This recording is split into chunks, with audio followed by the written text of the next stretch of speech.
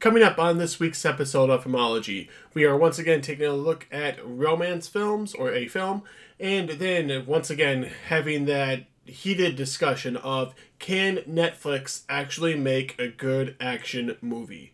All that and more coming up on this week's episode of Filmology. Let's all go to the lobby. Let's all go to the lobby. Let's all go to the lobby to get ourselves a treat. Alright, everybody, welcome to the show. I am John Glorowitz, also known as Johnny G, over at FilmologyShow.com. And on this week's episode of the show, I am joined by Mike and Samantha. Hi. Hi. Hi. Hi. Sorry, I'm trying for more enthusiasm each time. So One of those is going to be good, Mike. It's okay. You don't always have to be a Debbie Downer or sarcasm Or sarcasm. Sarcasm. Stop It's a being new. sarcasm. I kind of want to be sarcastic. It sounds awesome. Sounds like a Pokemon. Sarcasm. Well, if that now becomes a Pokemon, do I get the credit for it? No, I get the credit.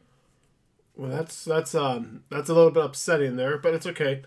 Anyway, on this week's episode here of Filmology, we're taking a look at 3 films: One Night in Miami, Outside the Wire, and Before Sunrise. All 3 films are streaming. One Night in Miami streaming on Amazon Prime Video, Outside the Wire streaming on Netflix, and Before Sunrise streaming on HBO Max. However, if you guys haven't had the chance to go look at FilmologyShow.com, that's where you guys can go to check out reviews all the way back to 2013. Written reviews back to 2013. This podcast is also hosted on that site. You can check out a whole bunch of different things there, from, our top 10 lists of each year. Once again, reviews. And Mike, I know that you were being a little pessimistic about a giveaway. It's sarcasm. No, he was like, he wasn't like that. He was flat out like, what? It says giveaways on this site? There's no giveaway. Well, tune in next week, everybody, for next week's show. I'm not sure what we're reviewing, but there will be a giveaway on next week's show. So just keep that in mind. Everybody tune in next week. We're going to be talking about Sundance film. What? Can I win? No, you cannot win. And we'll be talking about the Sundance Film Festival, and there will be a giveaway on that show. It will be a previous Sundance Film Festival film, so just a heads up that was coming, and if you like Sundance films, there'll be a Blu-ray giveaway coming up. So we have that. Once again, follow us on Facebook, Twitter, Instagram, all that jazz, all Filmology Show. With that out of the way, hopefully there's no raccoons that come in and invade the show. Apparently there's a giant raccoon population I didn't know about. Anyway, once again, I said I'm joined by Mike and Samantha. Guys, how are you doing today? How are we doing? Are we surviving so far this new political age that we're in? Are we having a good, 2021 started off to a rough start? Are we being any more optimistic about the year? Are we pessimistic? How is the year going to go? I know Mike keeps telling me that I'm not going to get any movies this year. And Mike, I don't know if you saw, but just earlier today, they moved the James Bond release to October. From April to October, and you're right, that movie just might not come out at this point ever. It's going to be like the New Mutants all over again. But how are we doing? I'm doing okay. I don't know. How about you, Sam? How are you doing? I'm okay. Just okay. You're both okay. You're both talking about raccoons, and that's great. And I'm doing all right as well. I'm really happy to be here talking about movies again. And once again, is that next week? Or when you guys are listening to the show, it will be this week, the Sundance Film Festival. Very excited to be watching a whole bunch of films for that. Actually, later on in this episode, if you stay all the way to the end, the very end, after we wrap up the normal show, Samantha and I will be staying with you to talk about our top, each of us picking top 5 films that we're anticipated to watch at the Sundance Film Festival. So we'll each have that. That's once again at the end of the whole show. So we'll wrap the whole show and then kind of like a post-credits scene, like a Marvel movie. We'll be talking about our films, our 5 films that we're each excited to watch at the Sundance Film Festival. So we have that. Rockets and an Avenger. What are we talking about? Are we going back to the raccoon thing here? Yeah. Okay. No, Rocket's not an Avenger. He's a Guardian of the Galaxy, but that's fine. But Hawkeye said that if you go out there, you're an Avenger, and the raccoon definitely went out there in a few movies later. I'm just saying. I think Hawkeye would think the raccoon is an Avenger. Hawkeye's more of an authority on this than you. Just saying. Does that mean Korg's an Avenger? I mean, the portal scene, there's a lot of people there. And is it just and because... they're all Avengers. Did you not hear Captain America say Avengers Assemble? Oh, I did. I'm say still not a Avengers huge fan of. I'm still not a huge fan of the delivery of the line, but yeah, I did hear it. He's not like Avengers and the B-roll people show up too. No, I said everyone's an Avenger. Okay, we've gone on enough of a tangent here. I think that we're going to start going here with the show. So our first film up is going to be One Night in Miami. So here is the trailer for One Night in Miami. Ready for tonight? I'm as ready as a person can be.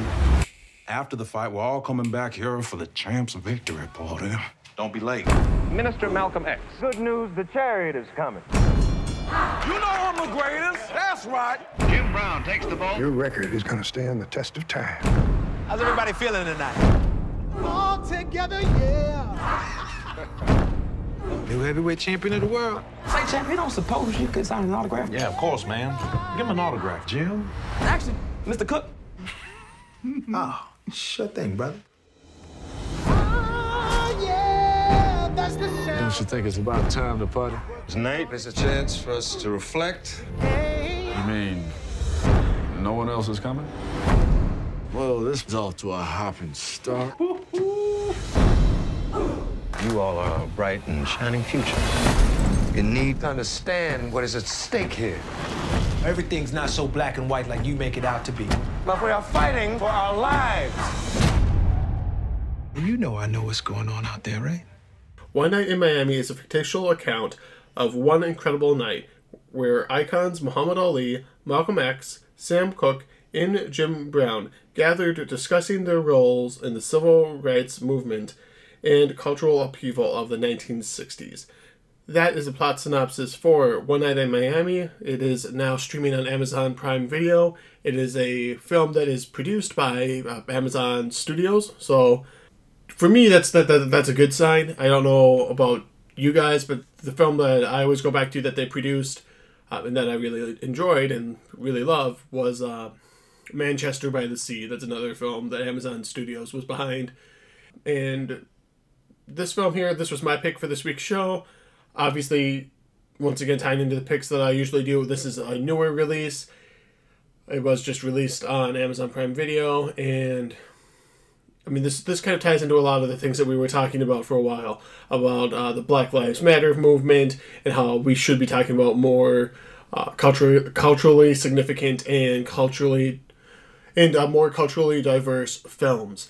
So that's what this film here is. I mean, this was originally a stage play, and I know I would actually really love to see it as a stage play, but I found this movie to be really good. Like, I'd come close to saying phenomenal. I really love this film, and to be completely blunt, if I had seen this film on Christmas Day when it was in limited release, this film would have made my top 10 list of the year. Like, this is a really great film. It's directed by Regina King. I believe this is her directorial debut.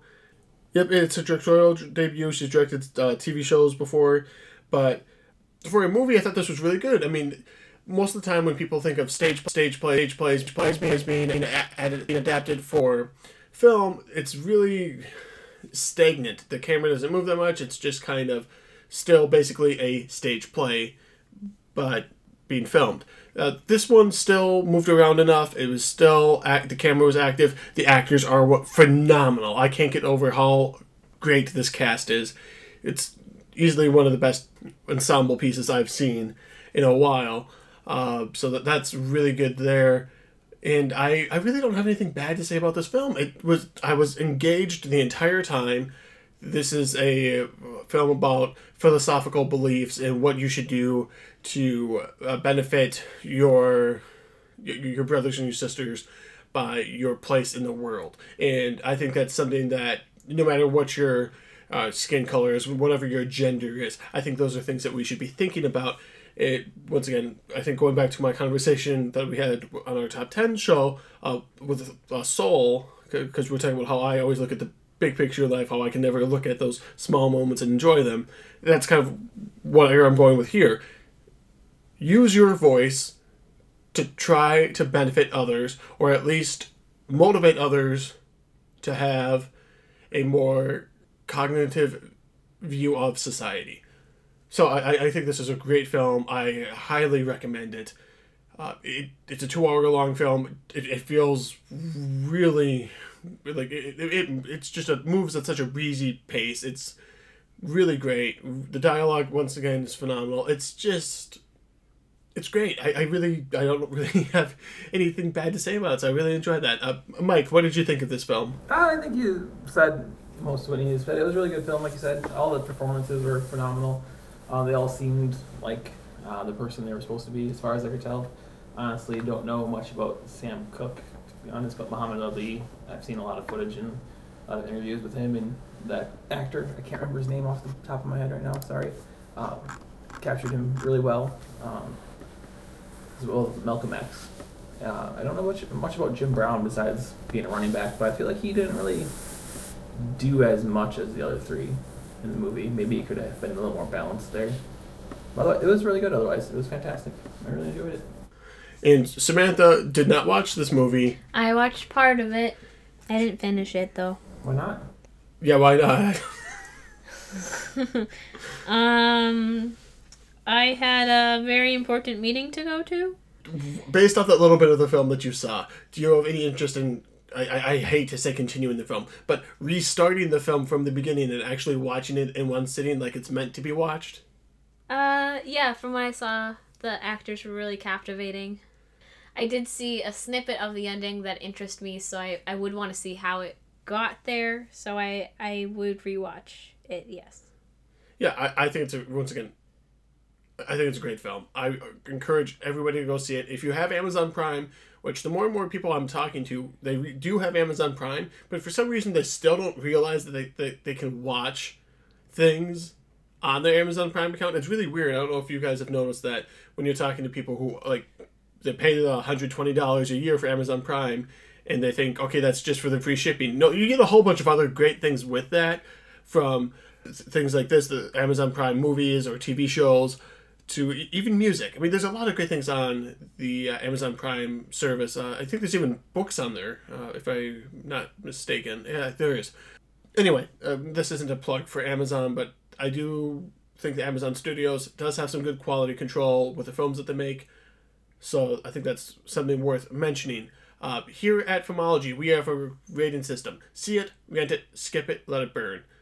All of those are self-explanatory besides let it burn, which just means everybody involved with the film, from the producers to the caterers, should be put into film purgatory and not be allowed to make a film again for a good long while. This film, for me, One Night in Miami, is an easy one. It is a see it. I think everyone should rush out to see this film. It is that good. Like, honestly, bring your whole family, watch this film. It is a film that, hopefully gets people talking, gets people re-engaged in the society, in their neighborhood, and just the place where they live, and makes them wonder if they're doing enough with their current place in society to benefit the general overall well-being of, once again, society, which is things that I think about every day. So definitely see it. Mike, what do you think? What do you think? What is your rating on One Night in Miami? I'm also see it. It was, like you said, it was very good. Yeah, definitely see it. And if you, once again, agree or disagree with our reviews, you can always email us at filmologyshow@gmail.com. Or if you want to kind of bully Samantha into being, why didn't you watch this film? It's a great film. You can do that too, because you don't need to bully Samantha ever, actually. You already said she'd see it, maybe. Just say it's a great film. And I really, if you don't like the film, I would like to know why you don't like it, because I couldn't find any faults in this film. So once again, filmologyshow@gmail.com. We're going to be moving right along now to our next film, which is Outside the Wire. Probably a little more conversation with that film. So here is the trailer for the new Netflix original film, Outside the Wire. Sir, looking for Captain Leo. You must have really messed up if they sent you to Leo. Do you know why you're here? Here because I broke chain of command. Harp, he's not like us. You're up. You're commanding officer, and I'm gonna give you 60 seconds to deal with it. Yes, sir. Cool. In the near future, a drone pilot sent into a war zone finds himself paired with a top-secret android officer on a mission to stop a nuclear attack. That is a plot synopsis for the latest Netflix original action schlock film. If I'm not showing my hand there already, I'm sorry. I have to. Outside the Wire. Mike, this was your pick for this week's show, so why don't you just tell everybody why you picked it and your general thoughts on the film. I picked it because it was a new movie, and if I'm not mistaken, it's one of the new weekly releases that Netflix was toting that they're doing, one each of this week, or this year, excuse me. So I was like, sure, why not? And what did I think of it? It was kind of long. It was pretty generic, which isn't necessarily a bad thing, but also tries to be a little bit more than just a generic action movie, I think, with the Android. Sometimes it seems like they wrote a movie where they're just trying to hit certain points. They're like, oh, it's a military action movie, so there had to be a scene where the veteran guy is making fun of the new guy and his girlfriend. That seemed completely out of place. But then they're like, yeah, let's make him a robot and see what happens, and throw in some preachy stuff at the end. So it wasn't necessarily bad, but it wasn't very good either. So that's pretty. It was good if it was just generic, but the Android stuff brought it down, I think, a little bit. Yeah. Samantha, your general thoughts on Outside the Wire? I don't usually like action movies that are like this, with war especially, and I felt that the android was kind of thrown in, but it also made me personally more curious about what they were going to do with it. I'm not sure if I agree with some of their decisions. It was okay. I do have to say that, like, War Games did the whole robot and war thing better, so I'd say go see War Games instead. For those of you who don't know, War Games is like the one movie that Samantha's just like, it's War Games, it's the best thing ever. And I'm like, what are you talking about? It's not. And War Games is amazing. Like, no, War Games is War fine. War Games did it better. War Games is fine. It's just not one of these like all-time classic films. It's 100% a classic film. It's 100%. Oh, it is not. Okay. It is not okay, whatever. That's whatever. That's fine. Everyone's once again allowed to have their own opinion. But I disagree that War Games is a classic film. It's a great film, but not a classic. As for this film, Outside the Wire, I mean, I was going to ask if Netflix has any quality control, and obviously they don't. They're just like, cool, we have a film, let's release it, and just pretend it's good, and then trick everybody? I don't know what they're doing here. Other than giving Anthony Mackie a paycheck, which is great. I think everyone here, I'm assuming everybody here likes Anthony Mackie. Yeah. Yeah, he's cool. Okay, I really like Anthony Mackie. Even in like the Adjustment Bureau, I really liked him in there. He's just a great presence I like to see in films. And that's really the best thing I can say about this film is, hey, it had Anthony Mackie and they gave him a paycheck, and I'm like, good job. You deserve a paycheck. I'm sorry that you didn't get any good material to work with, but you gotta act. And it's not in a Marvel movie. As much as I like him being Falcon, I do want him to do other things, as I want Robert Downey Jr. and Chris Evans, the entire cast of Mark Ruffalo, to go on to do other things besides Marvel films, as much as I enjoy them. I kept thinking about the two films while watching this. I kept thinking of Extraction, which is a film that we reviewed, and I was very, I think, negative on. But that film at least had good action in it. It was mindless action, but it was still good. This film doesn't have any good action scenes. And another film which I kept thinking about with in regards to the cyborg, which would be Bright, because of the orc character and working with the cops and everything like that. Like this kind of feels like that. And I didn't like Bright. I don't like Extraction. I don't really care for a lot of these movies that Netflix is making that are just put out there to say, yes, we have a ton of content. It's usually the films like The Irishman, Marriage Story, that are not like, hey, we're going to put this out there just to say we have something. Those are the films that they're trying to be like, hey, we won an Oscar. Now, obviously, they're like, hey, we won an Oscar, so we're trying to make a really great movie. Which, I mean, that's not a bad thing overall, but they're trying a little too hard. But go back to this film. Yes, I'm sorry, Mike. Generic in this case is bad. I'm really sick of just generic films because those are worse than a bad film because they're not even trying at this point. They're like, cool, we got a C, let's move on. You're gonna like it. It's a C because you're streaming us. You don't actually, like, quote unquote, you're not paying for this film, so it's fine. And to me, that's never fine. I don't care if I'm watching it here at my house on Netflix or if I'm over at a friend's house watching it on their Netflix account or whatnot. It's never fine to just be, hey, we're passable and you're going to accept it because that's what you're so used to. That's the standard of Netflix right now, is passable. And yet again, I think that's wrong. I think that's not good. I hope I'm eating my words. Because I know we're going to have a lot more Netflix movies coming up on this show to review. And I'm hoping some of them are good. But I don't know. Like, at the beginning of this movie, when it's about the drone pilot, I kept thinking of a really great and interesting movie. It's one of Alan Rickman's last movies, Eye in the Sky. Did either of you see that film? Nope.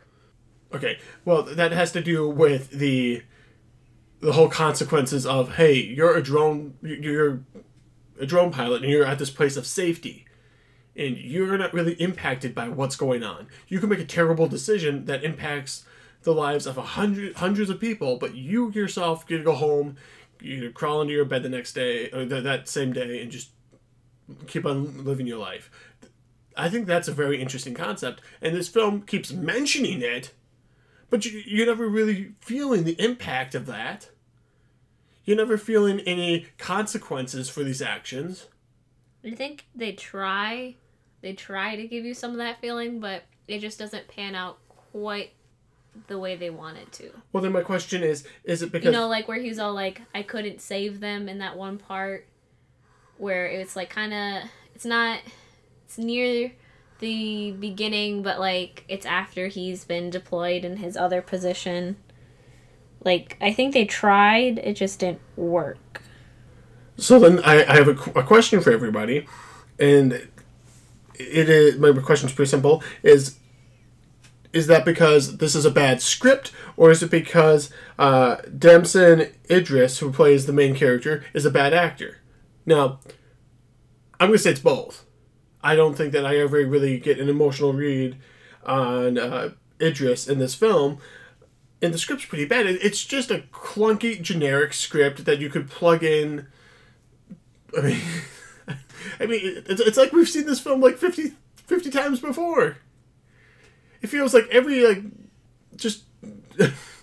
straight to DVD or VHS action film. And I thought we were past that. I mean, can't we get past the fact of putting schlocky B movies out? I mean, this isn't even a schlocky B movie. I mean, this is just a bland... I'd rather have a schlocky, over-the-top action film that's overly violent than this film, which just gives me nothing. And I think that's the thing that makes me just frustrated about this film, is because of how mediocre it is, it feels like it's doing its job. But anyway, you guys didn't answer the question. I went on a rant there. Is it because it's a bad actor, or is it because the script's bad? I just think the script isn't 100% sure, or the writer wasn't 100% sure what they wanted it to be. Like I said, I thought they maybe started with a generic action movie, then added the android stuff in. That's what it seems like, at least. I don't think the actor was necessarily bad. He wasn't great. I don't think he's going to win an Oscar anytime soon, but don't think the Aegis guy was awful at his job. I also think it's the script. Because I felt like some of the scenes could have been refined a little bit more to have a harder impact than what they were. Yeah, a little choppy chop here. Maybe add, I don't know, a little something to keep the main message of the movie front and center a little bit more, something along those lines. I don't know. Just was, it seemed like an unfinished script, basically. I hate to ask, like, what is the message of this film? But what is the message of this film? What am I supposed to be feeling once the credits start to roll? And the only thought that I had was, I wish the credits had started sooner. Ooh. I feel like Anthony Mackie goes on like a 30-second rant at the end of the movie, telling you his feelings, and then the Aegis guy's like, nah, we'll be better. I mean, they kind of shove it down your throat at the very end. I get that happened, and I'm not trying to say it doesn't. I don't believe that. It's not that I don't believe what Anthony Mackie's saying. I don't believe that this movie was leading us to that point. It just kind of comes out of there and just says, hey, surprise, humanity sucks. Let's destroy all humanity so we can kind of start anew. In all honesty, I had just watched a week ago Avengers Age of Ultron. This is the plot of Avengers Age of Ultron, and I said that was a bad movie. Not a bad movie, but that is also another mediocre movie. And it's taken a plot that we've seen before. This is the plot of Terminator. Come on, people. Let's stop ripping off one of the best science fiction movies ever. Like, just because it's great, accept that it's great, and then try and do something different with it. Don't just copy it, because that's just boring at this point. Ratings. Let's do ratings. Mike, you went first. Your rating, then Samantha, then mine. I'm gonna say skip it. Unless you're just really, really into this kind of generic action movie with a little something thrown in. But overall, I think it was poorly executed, and you should skip it. I'd also give it a skip it. It didn't offend me as much as it seems to have offended Jonathan, but I also wouldn't recommend going out of your way to see it, so skip it. And really, I do want to give this a let it burn. But there's one reason why I'm not, and it's because of Anthony Mackie. I think that he does give... I don't want to say it's like, once again, it's not a great Oscar-winning performance in this film. I mean, we've seen, hopefully, Oscar-winning performances in One Night in Miami. I mean, all those performances were phenomenal. And Anthony Mackie is doing a slightly better than passable job in this film. I mean, he's the best part of the film, and for that, I have to give this a skip it, which, I mean, it's saying, hey, you got one guy who's great, but still don't bother with this movie, because it's just a ripoff of every science fiction movie you've ever seen. And I think that, once again, my whole thing is, as an audience, we deserve better. I don't want to have anybody waste their 2 hours watching this film, when you could spend 2 hours watching One Night in Miami, or watching, I don't know, anything else. I just think there's so much better content out there. I don't want anybody to waste their time. That's really what it comes down to. Don't waste your time. So, skip it. Man, I'm really hoping Netflix comes out with some better content, though. I was just commenting how I thought Amazon Studios has good quality control, but Netflix, they don't seem to have a cohesive vision for what they want their films to be, other than, hey, we have a new film a week. Which, Mike, I mean, if they have a new film a week and they're all at this level, does that make you excited to see these new Netflix films? I don't think this movie is as bad as you think it is. And I also disagree with Netflix overall quality, or I think Netflix's vision for the movie is more general. They're trying to replace like a TV channel or multiple TV channels instead of just one, so they have a wide variety of content that doesn't always appeal to, like, you seem want to like more Oscar worthy movies, or like something that elevates it, but not everyone wants to watch that. Sometimes people just want to sit back and watch a dumb action movie, and there's nothing wrong with that, and just enjoy it. And that's what Netflix is aiming for. Both for you, they're releasing like the Marriage Story? A Marriage Story? There you go. But for like someone else, they're releasing The Old Guard or Project Power or the Will Smith movie. I can't remember. So yeah, I feel Netflix is achieving what they want to achieve. And I feel, I mean, once again, The Old Guard, we talked about it. I wasn't a big fan of that film either, but that film is a lot better than this, and that's at least trying to bring some interesting concepts up about aging and what is it like to age and everyone around you is dying. I think reverse that. What is it like when you don't age but everyone else does and they die? I think that's an interesting concept. This film just doesn't offer anything that's interesting and you're correct, engaging.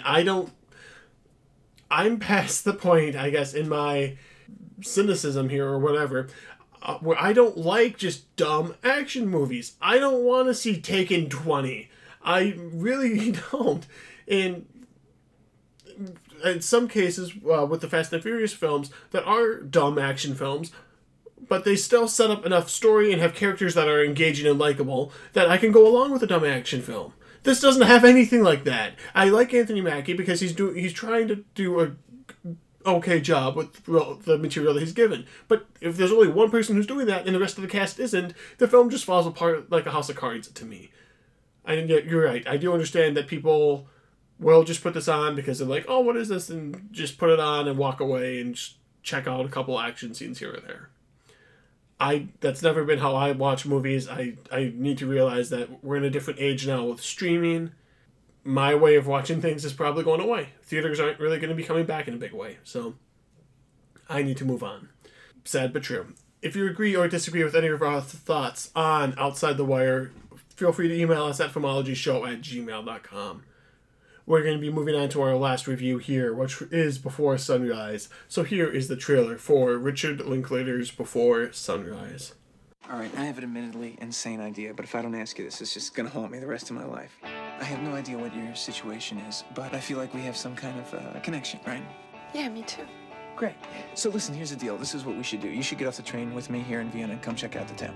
We just got into Vienna today, and we're looking for something fun to do. Sprechen Sie English?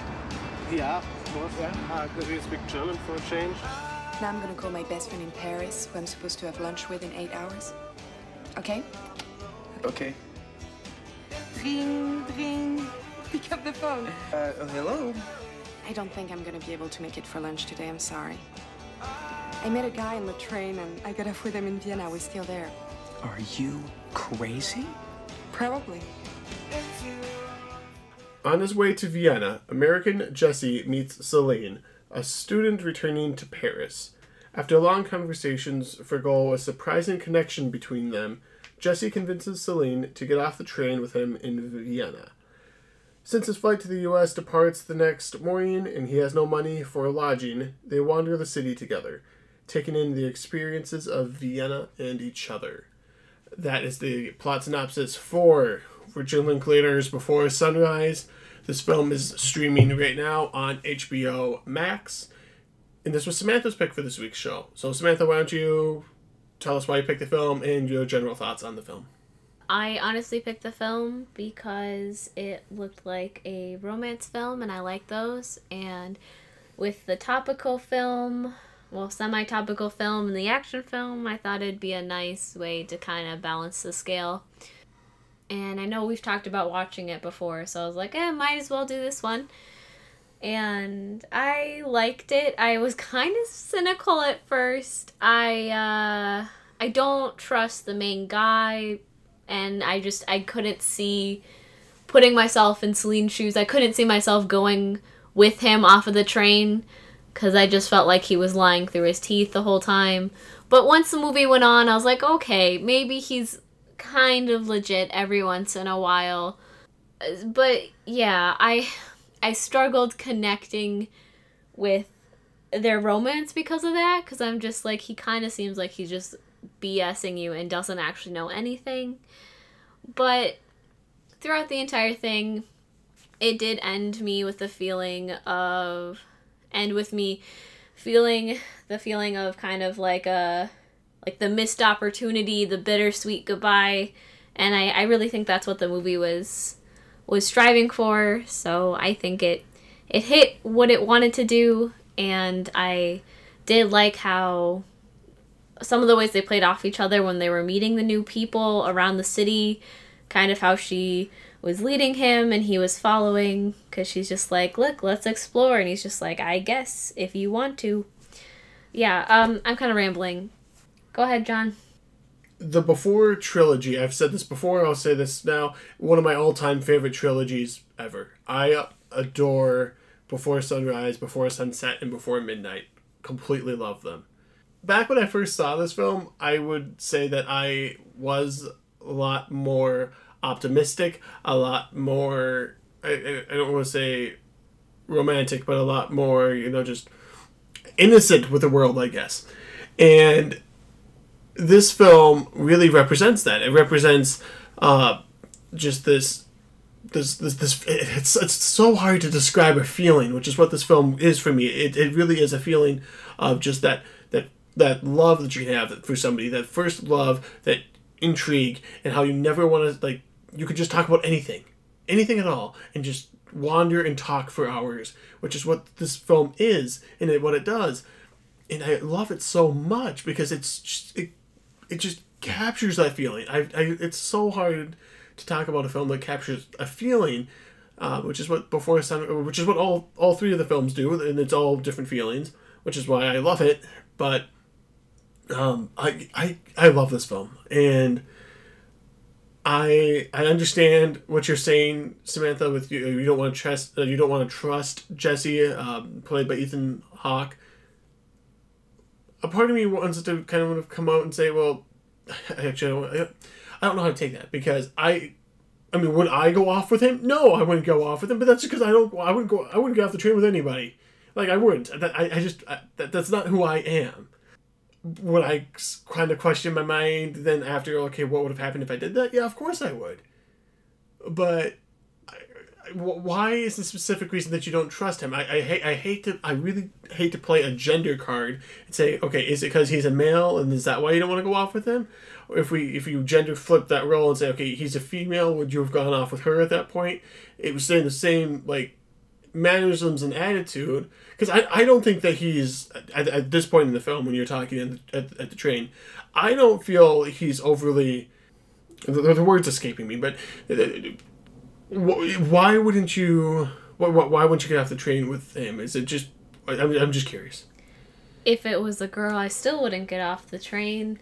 I think maybe I've just been in quarantine too long, because I feel like if anybody talked to me on the train and was like, would you come with me? I'd be like, no. I guess I don't like the gregarious outwardness, I guess. I don't know. But here's this is what I want to bring up. But I know that if he didn't do that, it wouldn't happen. This is what I want to bring up. No, this is why I think you're incorrect here, because look at their conversation at the beginning.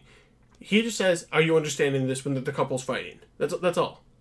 And Celine says, no. And then she continues the conversation. It's not Jesse. Okay. I wouldn't continue the conversation. Is that better? I'd be like, no, I don't. Okay, that's fair. Is that better for you? Well, yes. But I think that makes a world of difference. I'm just saying, if I got to the point of having a conversation, I still wouldn't leave the train.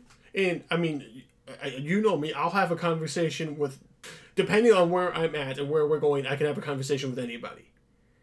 So would I have a conversation if a couple's fighting? I mean, probably I'd say, oh, look at the couple up there, they're causing a ruckus. Don't you think that's just, terrible? I might just say that out loud so everybody can hear, but and then if anyone wanted to talk about it, we could talk about it and spill some tea over that couple. But Mike, we obviously we're squabbling here about, I don't want to say semantics of the film, but it's more like semantics of me. Well, no, very targeted there. I do want to make a point that it is Celine who, I don't want to say starts the conversation, but she definitely isn't the one. She definitely is the one. Well, she's the right type of person who gets off the train with someone. So she's the right type of person. No. I have a problem with this. No, throughout the entire movie, she's also the one leading him to these new people that he wouldn't have approached himself. So she's that type of person. No, because I disagree with that for this one reason. She has been here before. It is not, this place is new for her. She is showing this person places that were important to her at one point in her life. Now, it might have only been important for 5 seconds of that day that she was there, but it was still made an impact on her. it would be completely different, I feel, if they were got off at a city that neither of them had been to, and then they're having these experiences in the city. I mean, yes, I agree that Jesse wouldn't go and have his palm read by somebody. To be honest, I wouldn't either. So, something we can agree on. I really just feel we're playing... I just think we have some different readings here on these characters. That also might be because I know where the characters go in the other films, so I'm reading some of my knowledge from the other installments into this film. That's probably wrong of me to do, but I do know other things that happen to these characters. Mike, what do you think here of Before Sunrise? I really enjoyed it. Sorry, after all that, kind of lost what I was going to say. But, like, that's what you two were talking about, though. I definitely can understand why, like, maybe not Samantha specifically, but, like, from a female perspective, there's been a lot of charming serial killers, especially if you're alone in a different country. You don't know anyone there. Oh, come on! Why would you go off the plane? No. I don't understand. Of course, I understand why someone wouldn't want to go. I don't know. It was just very confusing. Anyway. I mean, the serial killer is extreme, but, like, just charming people who try to rob you. That is extreme. Why can't we just have I understand the whole notion of stranger in danger. Completely get that. But can't we just let that, like, for a film, not in real life. I mean, whatever everybody wants to do in their real life, honestly, like, protect yourself and everything like that. But for a film that we all know isn't going to end up in a serial killer way. We don't know. Are you kidding me? We don't know. It's called Before Sunrise. Before Sunrise, she got murdered. Oh, no. Like, you asked Samantha what she would do, though, and Samantha doesn't live in a movie. They're different. That's correct. Are you sure? We could live in the Truman Show. I still don't know that. But I'm just saying... Just because you are a male and you don't have that inkling... like spine crawl when you're alone with somebody you don't know. I know she wasn't alone on the train, but, like, I don't know. I have a strong feeling about not talking to people that I don't know or I'm not feeling safe. I think you're correct. As a male, because you don't have the same feeling. I don't. I've never once thought that while watching this film that she was in any danger at all. Never. Walking around all night? That's a hell no. This city never sleeps. Come on, you don't walk around at night. You just don't. Like, I don't. Like, even as a male, I've lived in, like, London and Milwaukee, and I've definitely felt freaked out at night sometimes when I was, like, by myself at 3 a.m. trying to get back home. I mean, I had someone trying to pickpocket me in London. I've had people follow me in Milwaukee, things like that. So, like, I definitely understand where they would be in danger throughout that whole night. I can't believe I'm the one here saying... I don't know what I'm trying to say at this point. I get where everyone's coming from. I really do. But I don't get that vibe, and I really can't... We're not even getting to the main point of the film, which is the chemistry between these two. We're going stranger danger, stranger danger, stranger danger, which I think is saying, okay... You directly asked me if I would act on stranger danger or not, so that's why we're talking about it. It's all you. I guess I did go down this rabbit hole, but I can't... The movie, inside the movie, I never felt they were really in danger. I don't know if someone would give an American a bottle of wine in a bar, though, so it's not always 100% accurate to reality. He totally did not take the address either. Oh my god. Wait, the guy didn't give it either. The guy didn't give the address. He's not getting his money back. Just to be clear, though, I love the movie. I loved it, but it's not always the most realistic. It's not presenting the situation. So one specific scene of the wine, is that really the only scene here that's not, like, realistic? I mean, but getting off the train. Okay, I really want to. Okay, we're gonna go. Okay, so this is based. I mean, not taking place in Vienna, but taking place in Philadelphia. This Richard Linklater had. This is based off of a romanticized fantasy, I guess, of a night that Richard Linklater had. He did have he did meet somebody for one night, and they went and they talked throughout the whole, wandered the streets of Philadelphia, and talked. I don't know what they talked about, but if you've ever heard Richard Linklater talk, he is very much Jesse. He is very philosophical and very pretentious at times. And that once again, that's just Jesse, so you can feel that that's him. Now, the big difference for this one specific film, where there's a break in reality, which is once again why it becomes a romanticized fantasy, is Richard Linklater and that girl did keep in contact, and then things kind of fizzled and fell apart. I mean, obviously we don't know, that's their personal lives, that's fine, but the thing that this film does that is the romantic side of it is they don't want to ruin this perfect moment in time, this perfect encapsulation of an infatuation, of longing, of love. They don't want to ruin that with anything else to come.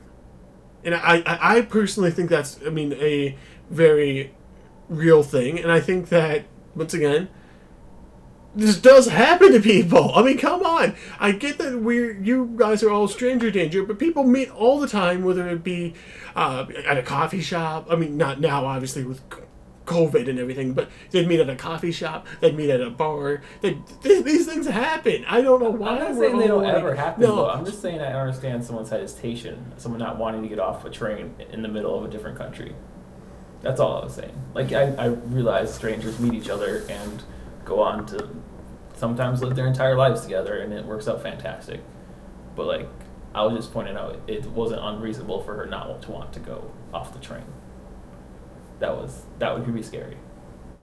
I feel like I'm watching a completely different film, I guess, and because I never, once again, realized Stranger Danger. I was just going with the journey of these two on this film, and I mean, Ethan Hawke can obviously play devious characters. He has before, but I just never got that vibe from this character, and I understand. I mean, maybe it's just. Not everybody is as they seem. In male privilege that we have, that I wouldn't have to worry about it. Any girl I get off a train with, I probably have like 100 pounds on. I'm a big dude. Like, I wouldn't have to worry about her attacking me, probably. It's just something we don't have to worry about or understand from the female perspective why they wouldn't get off. I think the movie captures the feeling that you're describing. I think it does capture that. But it took me a while to be like, okay, he's probably not going to kill her. I can get in with this now. I can see it. They're having a good time. I guess I'll, like, relax a little bit. If you gave the movie to someone who didn't know the genre at all, and they understood there was the possibility that it could be any genre, like, that feeling would be totally understandable. Like, it could totally go south at, like, any moment, and you'd be like, oh my god, what a twist. I'm just saying. I'm just accepting defeat at this point. I am offended because I really feel like I'm treading lightly here because obviously I do agree with like the Me Too movement. I do think that women need to be heard a lot more than they are right now currently with everything, not just like sexual abuse or things like that, or sexual harassment. That they need to be out. I don't want to say outspoken more because most of them are very outspoken. They're just not being heard by the right people. I just never got that vibe from this film, and I feel like our current place here watching the film in 2021 instead of 1995, I feel like we've become a lot more open to concepts like that. Like, hey, this isn't a good situation. Or back in 1995, they would have been like, okay, yeah, it might be weird, but fine, let's go with it. I just feel like our current society, I really don't want to say it's become more toxic because our current society has become more toxic, but not in this manner. We've just become more. We're just realizing more of what a crazy world we live in and how messed up people can actually be. Yes, we've always had serial killers in the world, but lately with things like Facebook and Twitter and 24-hour news, these things are up in our face a lot more than they used to be. And I think that you're right. I don't think this film could happen today. I don't. And so I'm really happy that we got the film when we did. I think that's a great film. And I didn't get hung up on that because that's not what the film's trying to tell me, or it's not trying to do anything with. So now I'm getting hung up on it because I'm really you're right, I do have male privilege, so I've never worried about that. Not in my 10 other times of watching the film or the time watching it before this podcast. I've never once thought about that. And maybe that's a problem with me. So I apologize to anybody out there if I offended you. Not trying to, just saying I didn't get that vibe. Did we like the chemistry between the two once they got off the train? Yeah, I really loved it. I thought they had fantastic chemistry. They did a great job of... the acting was fantastic. I had times I would have been convinced occasionally that if you just gave me that clip and asked if it was real, if you somehow just got rid of the fancy camera angles and somehow made it more found footage-y or something, that there's a possibility you convinced me that was actually happening. The conversations seemed genuine at times and things like that. Yeah, it was fantastic. I also like their chemistry. Good. We're all on the same page there. And really, that is the biggest reason why I like this film, the chemistry, and it feels authentic. I mean, when we get to the top 5 Richard Linklater films, I mean, that's what I love in his films, is how intimate and authentic they feel. It's hard to think of other filmmakers who are doing stuff like this, and the fact that we get to revisit these characters in 2 other films. I mean, those... Before Midnight in particular is a heart-wrenching film. It's taking these characters that you've come to love and just throwing your feelings into a blender and just putting it on high. It's terrible to go through that, but every relationship has those moments where you're like, man, why am I with this person? This wasn't supposed to be the way that things are going. They're supposed to be like how they first were, how they always... Our relationship was always supposed to be like it was when we first fell in love, which would be like this film. And I think that's why this is the strongest film. That's why this is the film that most people go to, is because it captures that innocence, that spark. When you first feel it, it just lights up your entire world. And that's what this film does to me. It just makes me, I mean, not to get too much into it here, I guess, but it makes me just love the person who I'm with even more, because I'm like, oh wait, man, I remember these conversations that we had when we were first started dating, first started talking. I mean, they're not as philosophical as the conversations in this film, but I see that spark, I see where we are now, and I still love that. And yes, we've grown to have fights, we've grown to have different conversations, but that spark is still there, and I think that's something that I love to see, and I think that other people do as well. So when they see this film, they're like, no, yeah, we have our rough times, but no, we still have that spark, we still have this innocence about where our lives are going and the connections that we can share. I think that's great, and I really do love this film. So I know I'm going way out of order here, but definitely for me, it's a see the whole trilogy. I mean, we'll get to it more in the top 5, but Before Sunrise is, for me, it is honestly a perfect film, and I love it. So definitely see Before Sunrise. I also go see it. It was fantastic. Definitely go see it. I'd say see it and just note the time period and see it. If you agree or disagree with any of our thoughts, or once again, if you want to contribute to the would you get off the train or wouldn't you conversation, email us at filmologyshow@gmail.com. I really didn't expect us to get that far off track. I mean, I don't know if it's off track, but that far in depth to that part of the film. I wasn't expecting that. I'm happy that we did, because it's I don't want to say it's making me see the film in a different light, because it's not going to, but it makes me realize a little bit more my male privilege that I have, which we don't need to psychoanalyze me today. But anyway, once again, email us at filmologyshow@gmail.com. We're going to play a clip here from Before Sunrise, and we'll see you on the other side to talk about our top 5 Richard Linklater films. Do you have any idea what they were arguing about? Do you speak English? Yeah. No, I'm sorry, my German is not very good.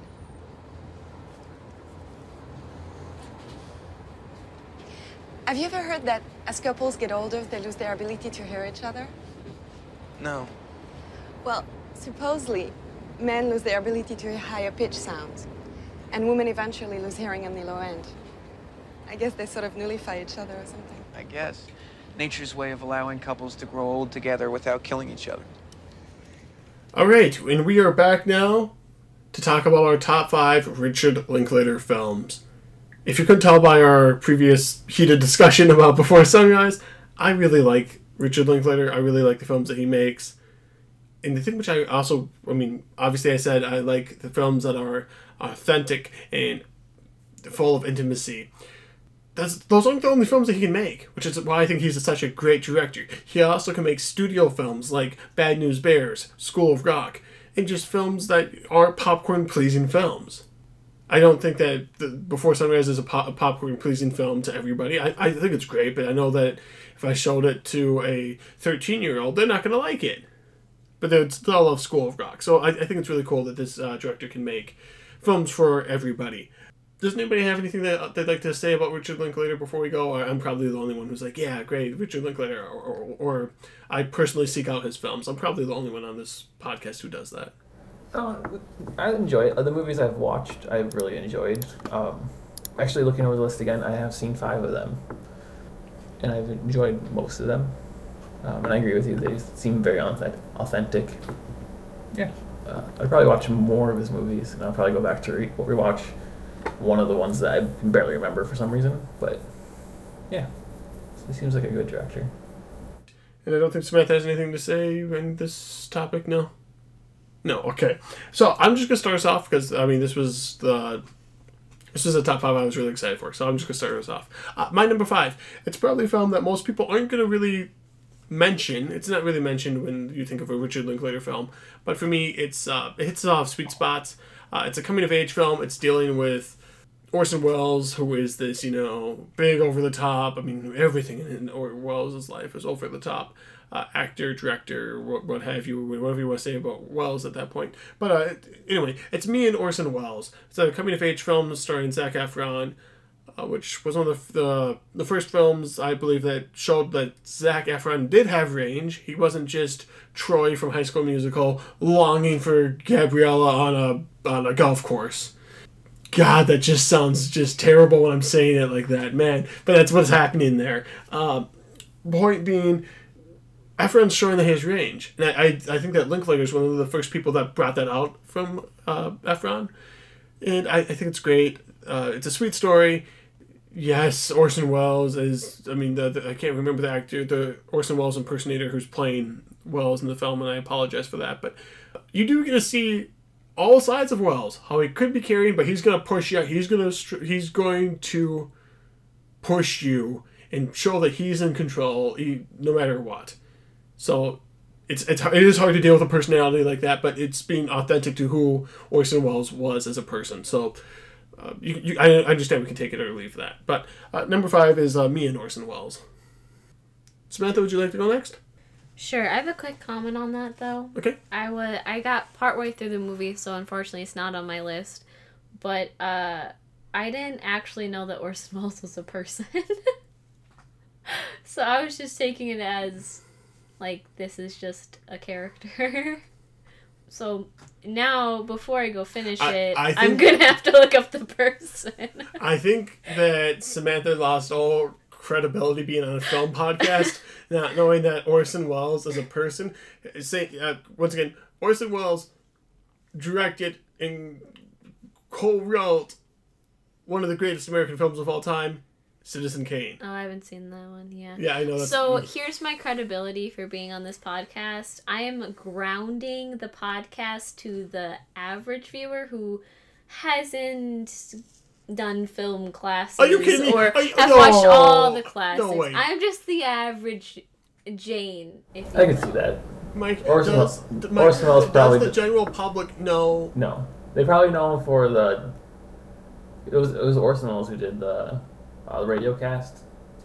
crap. For War of the Worlds, yes. The famous War of the Worlds radio. Are you kidding? That was if you found I used to listen to that radiocast every Halloween. Every Halloween I used to listen to that radiocast. And you're like, what is this? I don't know. It's a radiocast. It's so famous, Samantha. It is a radiocast that he did, and he was so manipulative. He made people think that it was an actual alien invasion happening, like in real time. Manipulative would be the right word. Probably convincing. He did such a good performance. I don't know. Well, I mean, sure, it's convincing, but there's still commercials in it. It wasn't like, it wasn't 100%, hey, this is actually happening. I mean, he did play it, obviously, to be like it was, but, I mean, there were people calling the police. There were people who committed suicide over that radio broadcast because they thought aliens were invading. It is infamous. It is great, and I really can't get over the fact that you don't know who Orson Welles is. I mean, we could go into Transformers. He's the voice of what, Unicron? I think it's Unicron. It's his last role. I mean, think of how far he fell. He went from Citizen Kane to Transformers. Anyway, whatever. So my number 5 is Dazed and Confused. Which Samantha is right now because she doesn't know who Orson Welles is. Leave me alone. So yeah, it was just okay. I didn't like it too much. I've seen snippets of it, but I agree. I'm not super impressed. Everyone seems to hold it in high regard, and I'm just, what I saw wasn't very impressive. I don't know. It's not a film that made my list because I don't care for that film as much. I understand why people like it, but I think they like it for 2 reasons. It does give us a cast that's really good and has gone on to do better things than that film, and the soundtrack's really good. So those two things together just create this nostalgia for the film, which the whole film is playing on nostalgia anyway. So I understand why people like it. It's just not. It's not my cup of tea. I have another nostalgia pick on my list, but we'll get to that later. Mike, you're number 5. I barely remember this because it came out 16 years ago, and I watched it probably when it came out on DVD. But Bad News Bears, I've only watched 5 movies of his through all the way. That is one of them, so that got on the list by default. I'm not the biggest fan. I don't remember liking Billy Bob Thornton back then very much. I haven't really visited stuff very much since then, but yeah, that's on my list because it's the 5th movie that I've watched all the way through. Once again, not on my list, but this was one of his studio films, and I mean, it's good, it's fine. It's just, I think the biggest thing was anybody asking for a remake of Bad News Bears, and I don't think there were. Walter Matthau in that original film does a great job, in Billy Bob Thornton. I mean, he's just being Billy Bob Thornton, whatever. I mean, does anybody even think about Billy Bob Thornton anymore? I've never thought about him either. Well, it's fine to not know who Billy Bob Thornton is. I'm crying right now. I really think that's fine. I'm just. I don't. You might not have even seen a movie that he's in. To be completely honest with you. To be completely honest, I feel like you're just listing people I've never heard of, and then like sometimes you're like, "Oh my god, how do you not know them? Oh my god," and then other times you're just like, "Nah, yeah, that's fine." I just feel like it's a trap. It's not a trap. It's a trap. Have you seen Armageddon? Oh, no. It's my favorite Billy Bob Thornton movie. It's a fantastic movie. You should watch it. I'm gonna pick it. I'm gonna see if I can find it streaming someplace. It's one of the Criterion not Criterion Channel. It is a Criterion movie for some reason, but let's not get into that here. My number 4 is a film that I grew up watching, loved it. And it still holds up really well. School of Rock is my number 4 pick. I think it's Jack Black's best film, and it's great. It's a great comedy. It's got some great music in it. It's just it's a great film. It really is. And I think, most people my age have seen it. I don't think a lot of people growing up, who are 10 years younger than me have seen it, but if just me mentioning it here gets people to see it, that's the whole point. So, School of Rock. My number 4 is also School of Rock. That's all I have to say. Do you know who Jack Black is? Yes, I do know who that is. Let's rock, everybody. Just had to check. Just really had to check. My number 4 And it's my number 4 because I know I watched it. Like, I have the memory of watching it, and when I read the plot synopsis of it, because I was like, oh, I think I watched that movie. Like, I knew the details of it, but it hasn't stuck in my head for some reason. It might have just been the circumstances under which I watched it, because I don't even remember those at all. Usually I have some vague idea, but that movie's just there in my head. But before midnight or after midnight, crap. I didn't write the name of the title down. That was dumb. Is it before or after? It's before midnight, but... Yeah, that's my number 4. I'll probably revisit the whole trilogy after watching Before Sunrise. Maybe that'll move up the list.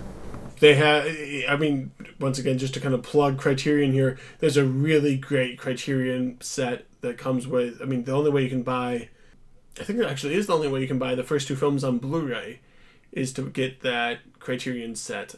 I don't know if, don't quote me, and that might not be 100% true, but I know for a while there, that was the only way you could buy the first 2 films on Blu-ray. It was the Criterion set. And once again, Criterion, it's expensive, but definitely worth it. There's some great bonus material there, and the films have never looked better than they have on that Criterion set.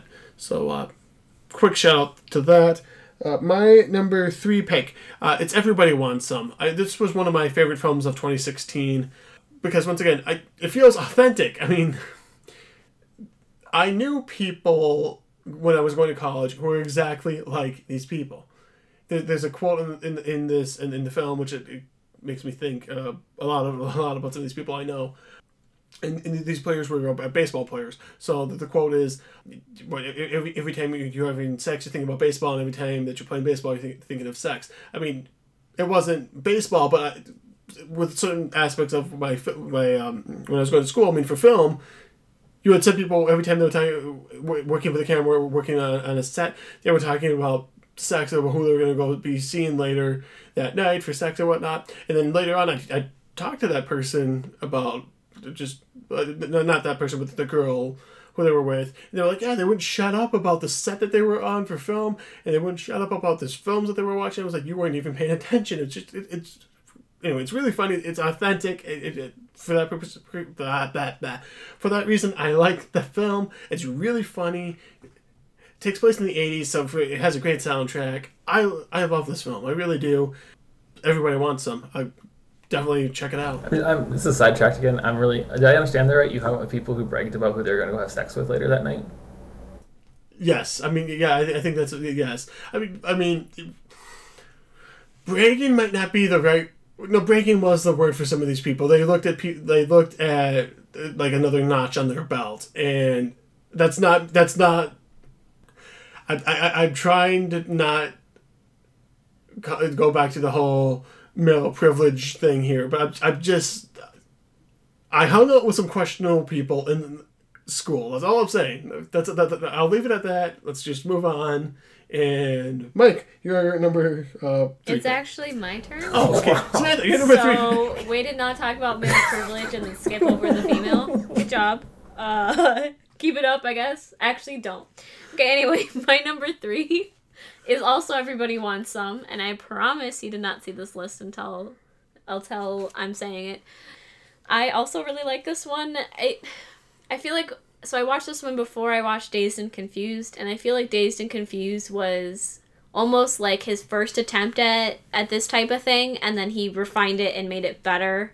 And that's what Everybody Wants Some is. I would just like to say, it's not like he did that. It is... He did do that. I mean, Dazed and Confused came out before Everybody Wants Some. So it's not like he got into a time machine. He's like, man, I'm going to go back in time now and make this movie. He did do that. And I would, because I dug myself into a hole here, I would like you to come out and say, why did you like this film? I'm not going to attack you because it was a good film. This time. We'll see. Yeah, no, it was really good. And, Mike, you can say your number 3 now. My number 3 is School of Rock. I really enjoyed that movie back when it came out. I haven't watched it since then. But I remember enjoying it. So, that's my number 3.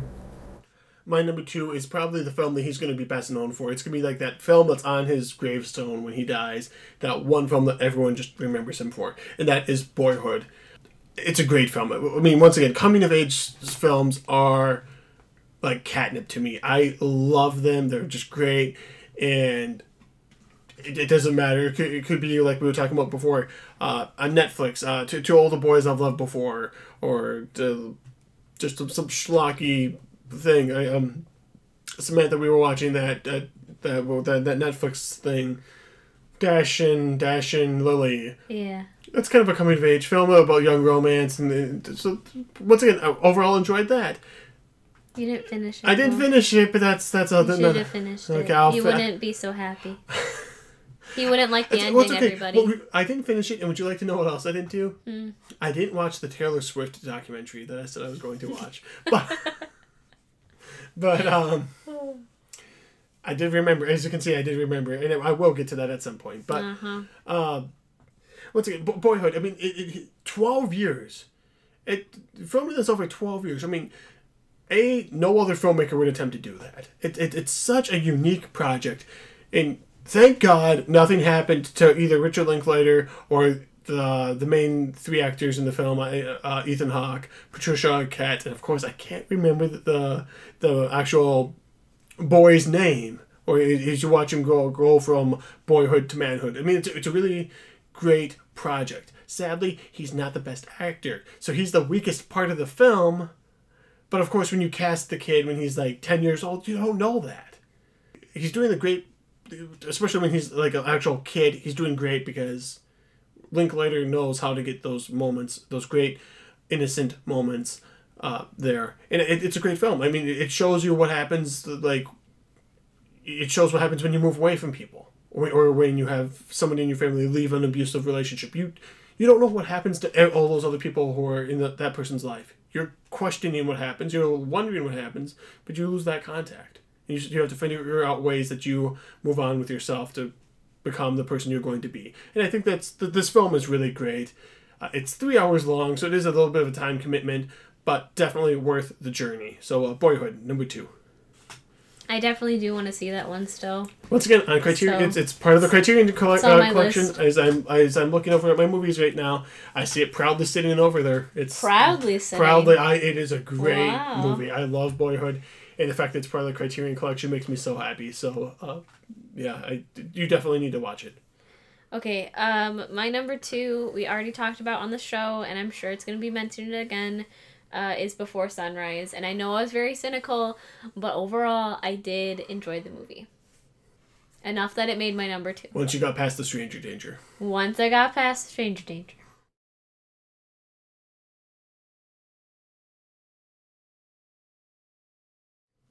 And I'm going to cheat here. Complete cheat.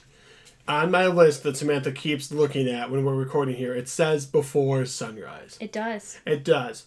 But what she doesn't know is it's the entire trilogy. You can't do that. You've yelled at me in the past for doing that. I'm just saying. That's very hypocritical. I don't care. I'm the one who... No, I don't care. I'm the one who does the website. It's going to say... It's going to say... Website privilege now? Yes, website privilege, because I spend countless hours working on that website. You do. It is going to say the Before trilogy. Wow. And if there's ever... Now... Obviously, if there's ever a 4th film, we'll revisit this.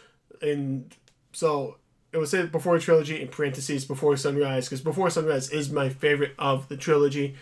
That once again has to do a lot with my concept of love, and I mean, like most people, I don't want to look at the crummy side that comes with it. I want to always look at that great spark. So Before Sunrise is my favorite of the trilogy, but I do love the fact that it takes us through an entire relationship. And it's hard to think of any films that do that. So Before trilogy, my number 1 pick.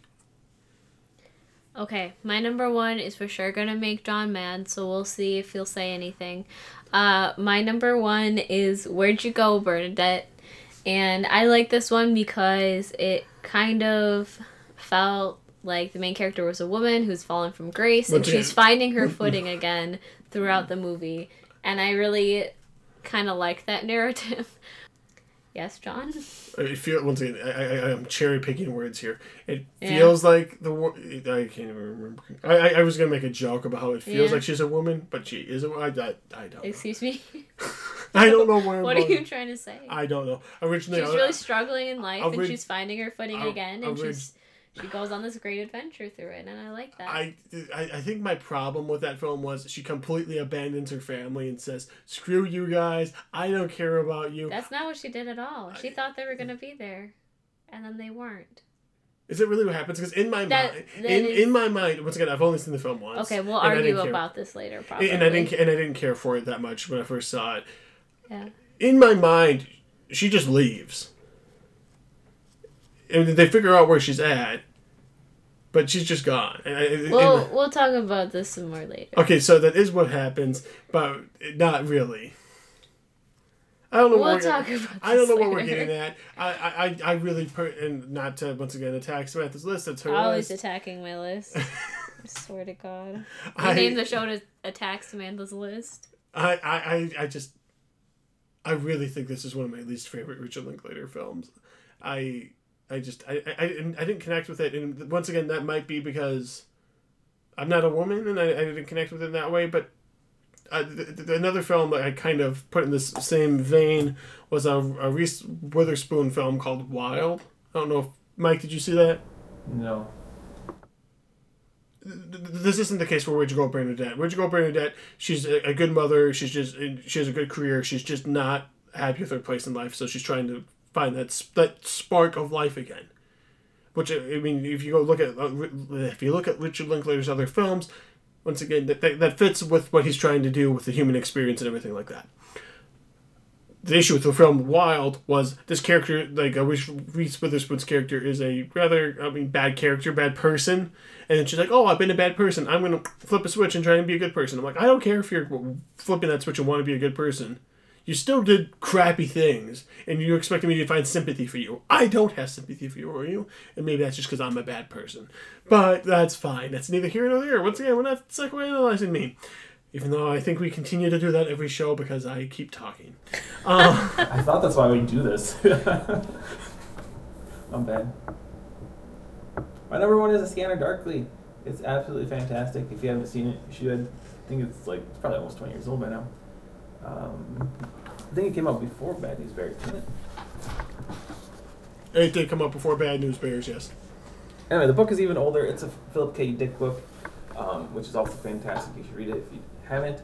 For some reason, I suppose I could see why people seem to think the story is often pro-drug, but it's actually about obviously the dangers of doing drugs and kind of the pitfalls that you fall into, even though you don't think it's a pitfall. It's it was so bad that Philip K. Dick had to add at the end of newer editions that he's talking.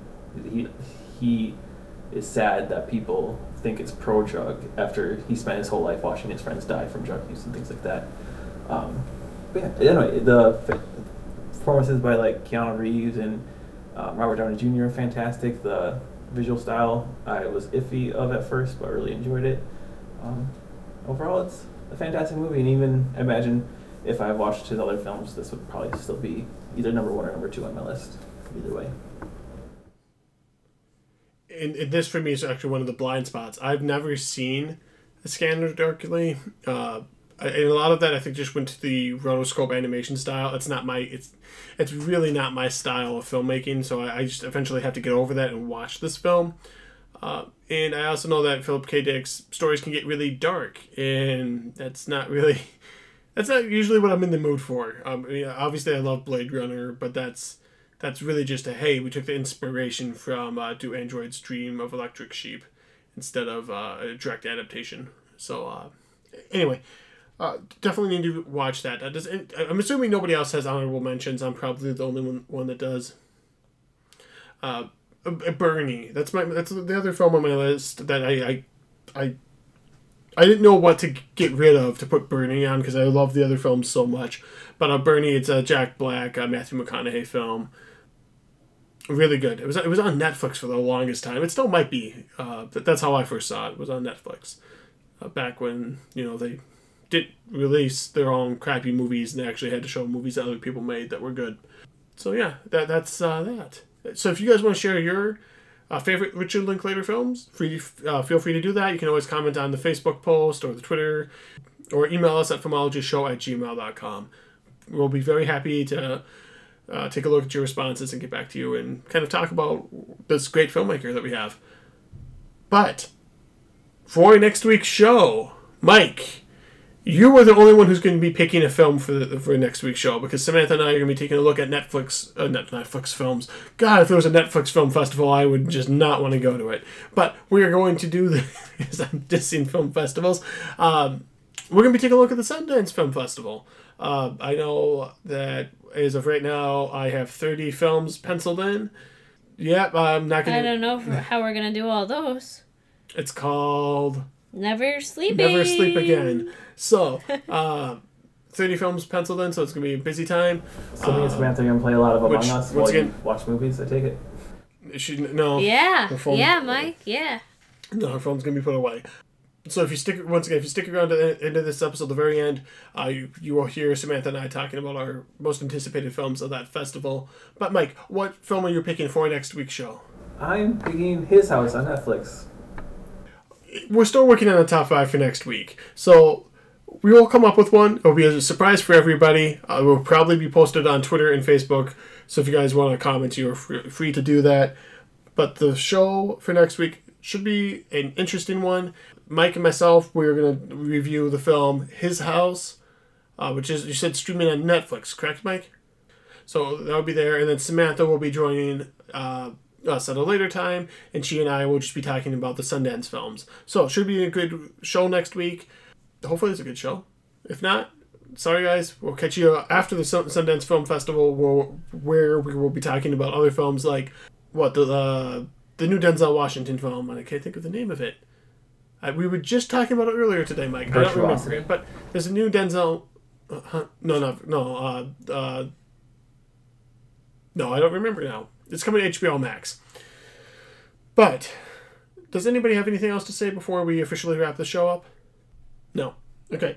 So, you can once again follow us at Facebook, Instagram, Twitter, All Filmology Show. The website is filmologyshow.com. You can go there to check out reviews all the way back to 2013, top 5s as well. So, great place to check out for if you are looking for a good film to watch. We are going to go back to doing daily recommendations on the Facebook page and trying to do daily recommendations on Twitter. Still don't really fully understand these things. It should be simple, but I still don't understand them. So once that's done, we'll figure that out. Guys, I think that's it for this week. Samantha, you'll be sticking with us to talk about the Netflix... not Netflix. I keep saying Netflix. The Sundance Festival? Why? The Sundance. That one. The thing the huge one? The huge one that I'm really excited about. Yeah. And for some reason I keep thinking about a Netflix festival and I keep getting sad inside. I think you just really want the Netflix festival.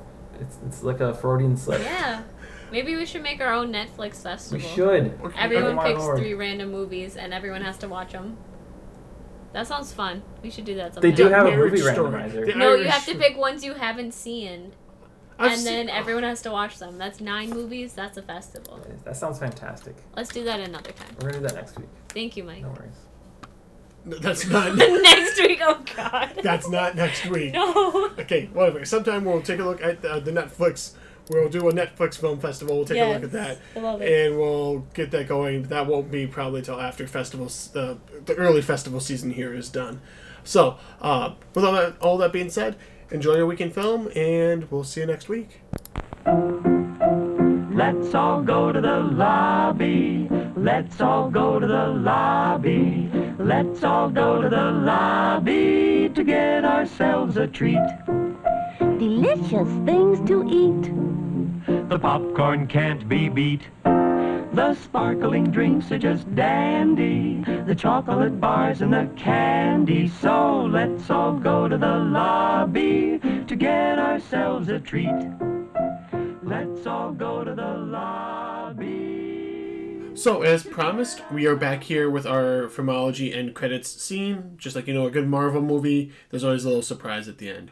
Sadly, I don't think there's going to be surprises at the end of our other episodes. And really, this isn't a surprise because I told you it was coming. Surprise!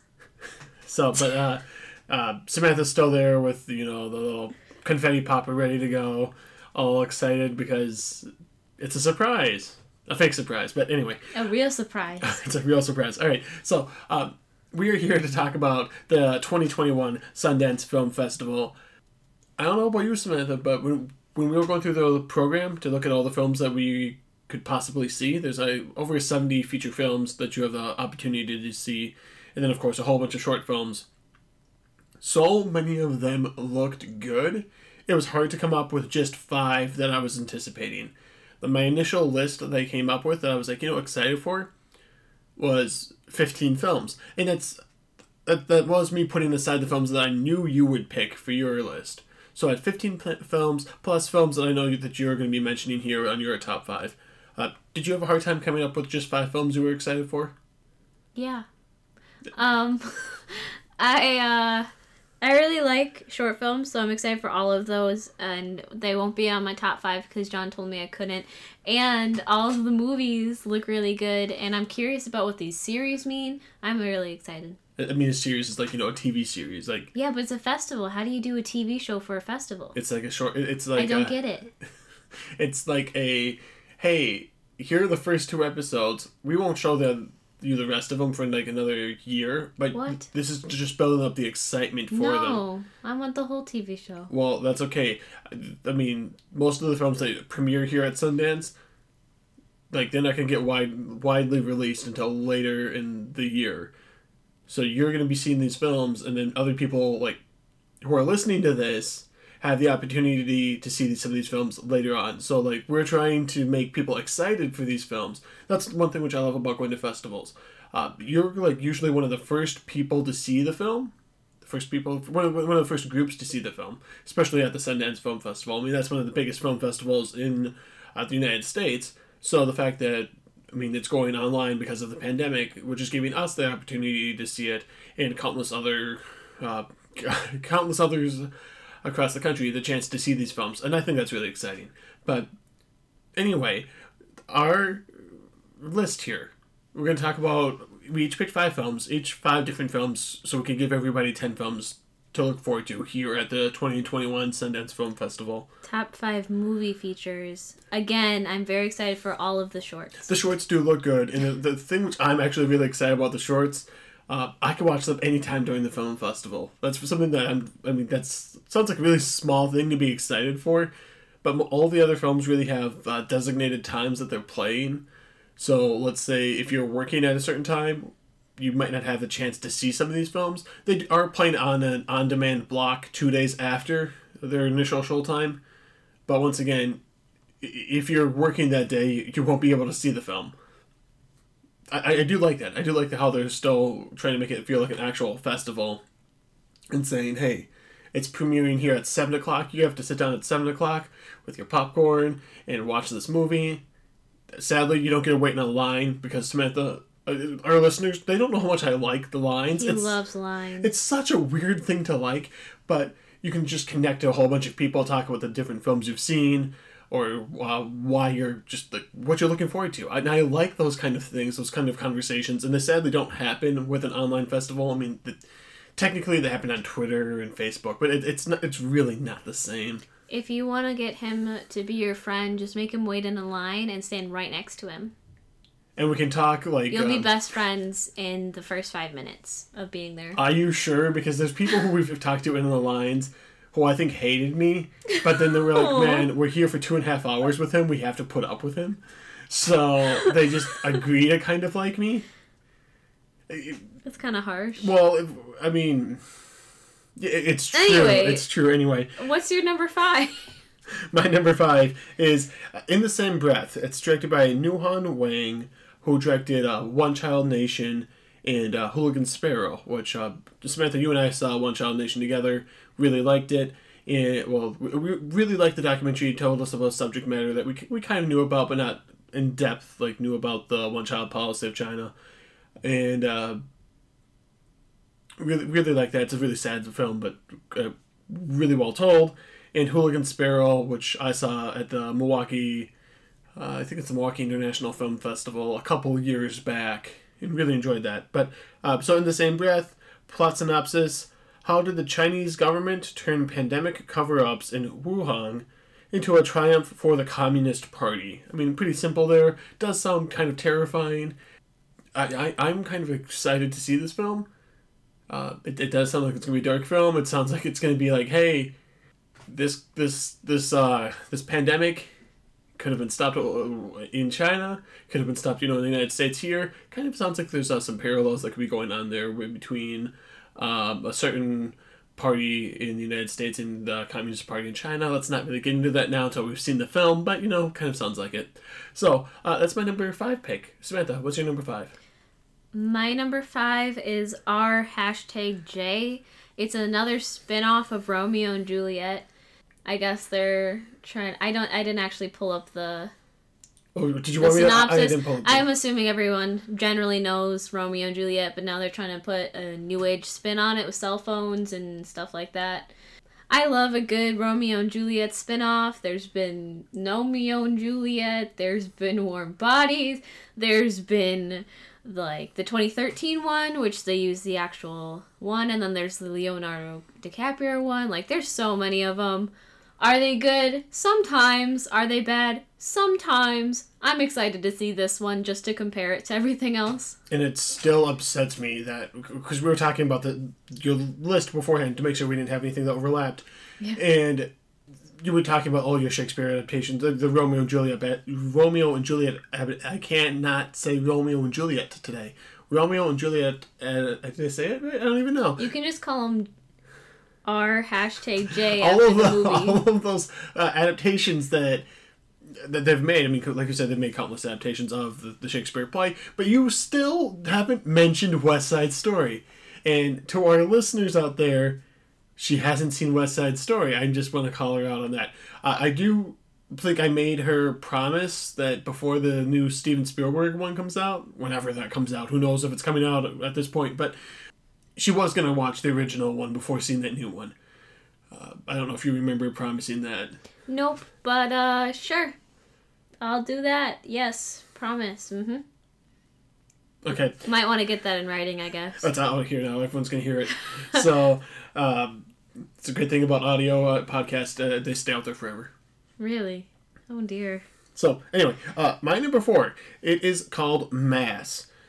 And it stars Jason Isaacs. Here is the plot synopsis for that film. Years after a tragic shooting, the parents of both the victim and the perpetrator meet face to face. Now, obviously, this sounds like an intense film.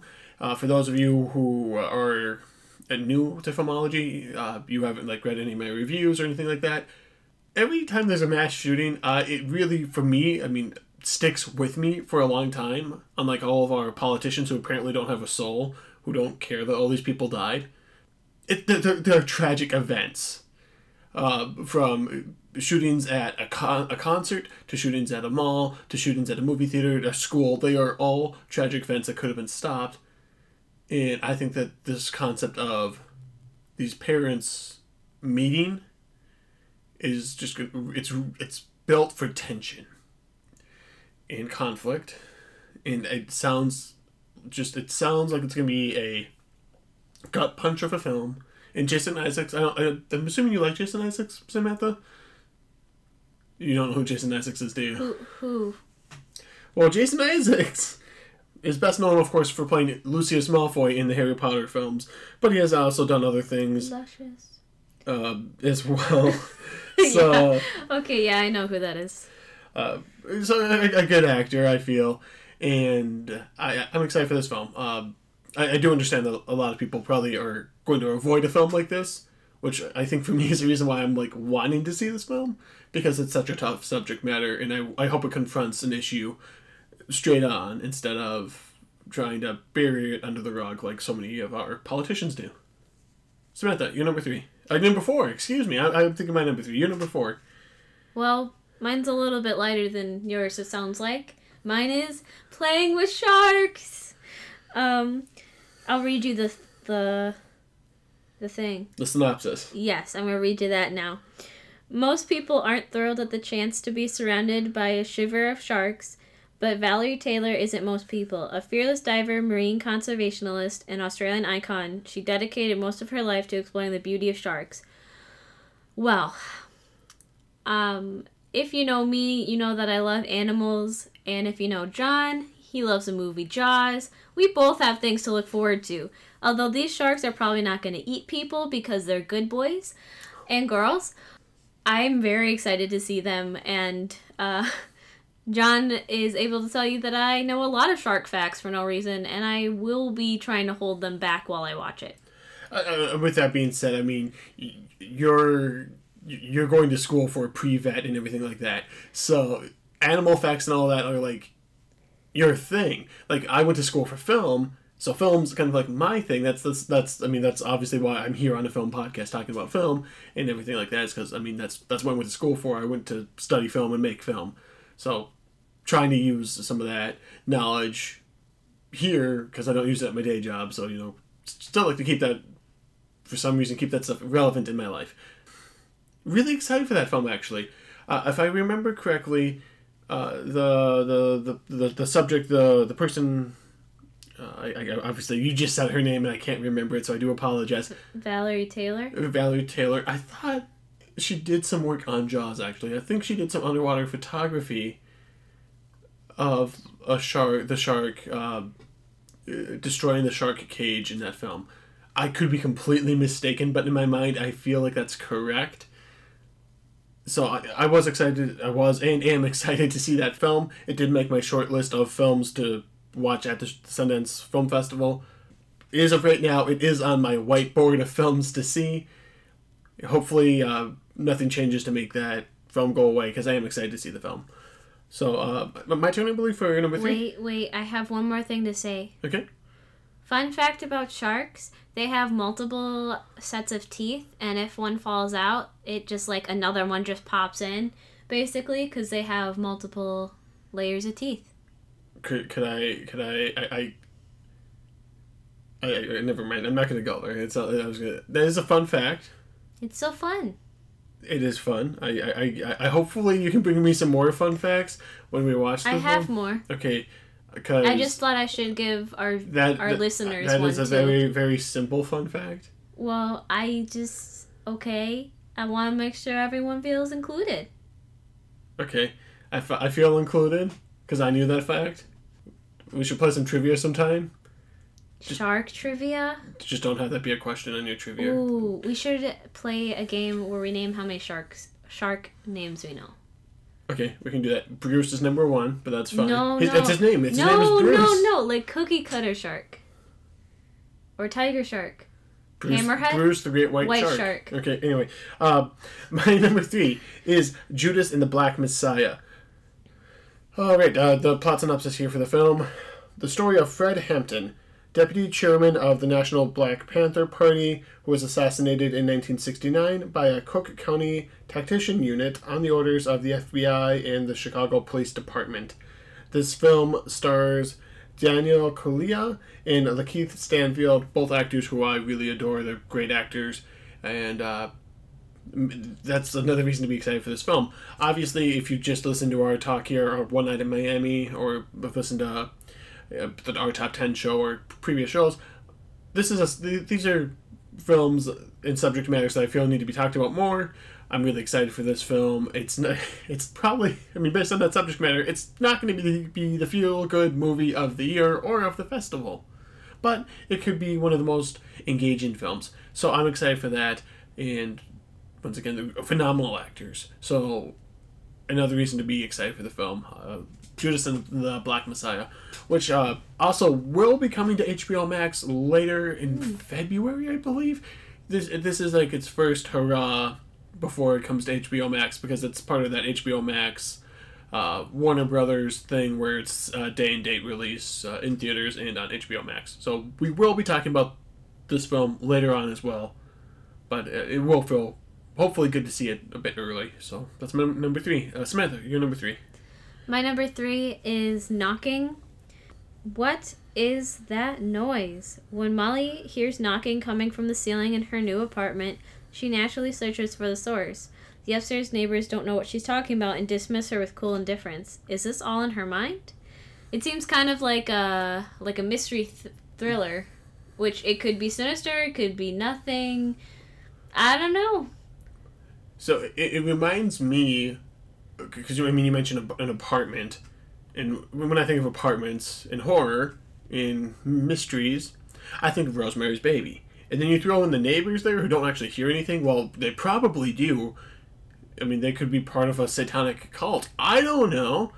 If you guys haven't seen Rosemary's Baby, I kind of spoiled it for you, but trust me, you've seen that film referenced in all modern horror films. It's that good. And you should definitely go out and check out Rosemary's Baby. But yeah, Knocking does sound interesting. Once again, made my short list. I think all of your films made my short list of films that I'm excited to see. And a horror film, Samantha, Sundance has had really good horror films that have come out of that festival. Hereditary, which you still haven't seen, but I adore Hereditary. That came from the Sundance Film Festival. So there is proof there that we can get a good horror film. So maybe Knocking will be, I don't want to say the next Hereditary because that's a very high bar, but a good horror film that we can look back at later in the year. My number 2 is Passing, and it's directed by Rebecca Hall. This is the plot synopsis for the film on Letterboxd. The unexpected reunion of 2 high school friends, Claire Kendry and Irene Redfield, ignites a mutual obsession that threats both of their carefully constructed realities. Now, that is not the plot synopsis that the Sundance Film Festival gave you in their guide.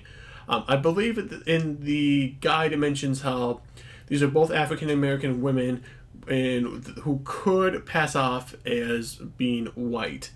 And obviously, I'm assuming one of them does take that route and the other does not.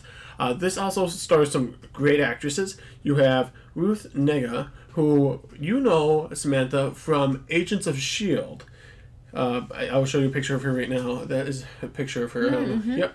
Yeah. So she was on Agents of S.H.I.E.L.D. and she was in Loving a few years ago, 2017, I believe. 2016. Really great in that film. One of the best performances. I don't know if she won Best Actress. She was definitely favored to win. She probably should have won, knowing how the Oscars usually go. But great actress there. And then you have Tessa Thompson, who, once again, Samantha, you do know because she plays Valkyrie in the Marvel Cinematic Universe. And she's also done other great things. Dear White People, Creed. She's a phenomenal actress. And this is directed by Rebecca Hall, who, yet again, is a phenomenal actress. I think this is her directorial debut, so that's a reason to be excited there. Subject matter seems interesting. Great actresses. I'm really excited for this film, so Passing is my number 2. My number 2 is At the Ready. Home to one of the region's largest law enforcement education program, students at Horizon High School in El Paso train to become police officers and Border Patrol agents as they discover the reality of their dream jobs may be at odds with the truths and people that they hold most dear. I don't know why this one caught my attention so much, but it really did. Like, I'm really curious to see what that would be like for them and to see how it conflicts. I don't know. I just was really curious about it. Obviously, it's a really topical film right now, so that's the reason why I'm excited for it, because once again, I like topical things. A lot more to talk about there. A lot more that the not just film community can come around, but, you know, as a general community, we can rally around this film and have talking points around it, and I think that's what good films should do. It should make your community talk about things that are going on within that community. So that's interesting.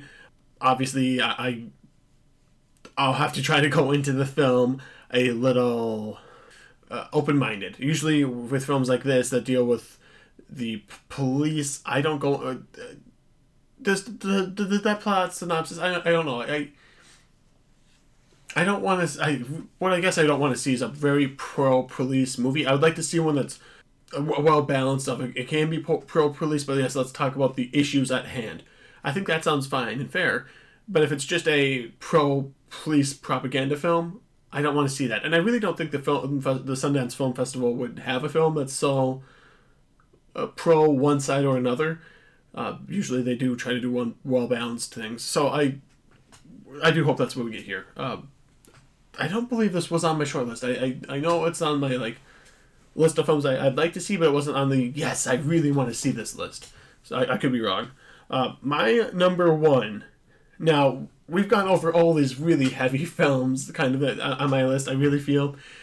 I mean, this is probably the heaviest of them all, Samantha. This is probably just Why really do you like heavy deep films? things. This really isn't. I'm being sarcastic, but it's Street Gang. How we got to Sesame Street.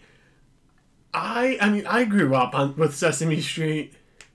This is pretty much just nostalgia speaking. And of course, I'm going back to another documentary. I think it was at the Sundance Film Festival as well. Won't You Be My Neighbor? The documentary about Fred Rogers. A phenomenal documentary. The documentary made me cry. It made me happy. It made me realize all these things about Fred Rogers. It made me learn all these things, about Fred Rogers that I never knew before. Which is what a documentary should do. It should be engaging, and it should let you learn new things.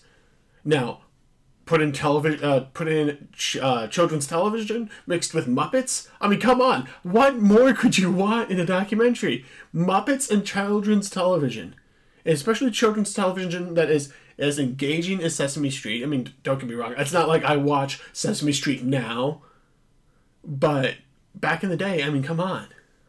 What was better than doing anything with these characters? I'm really excited for this documentary.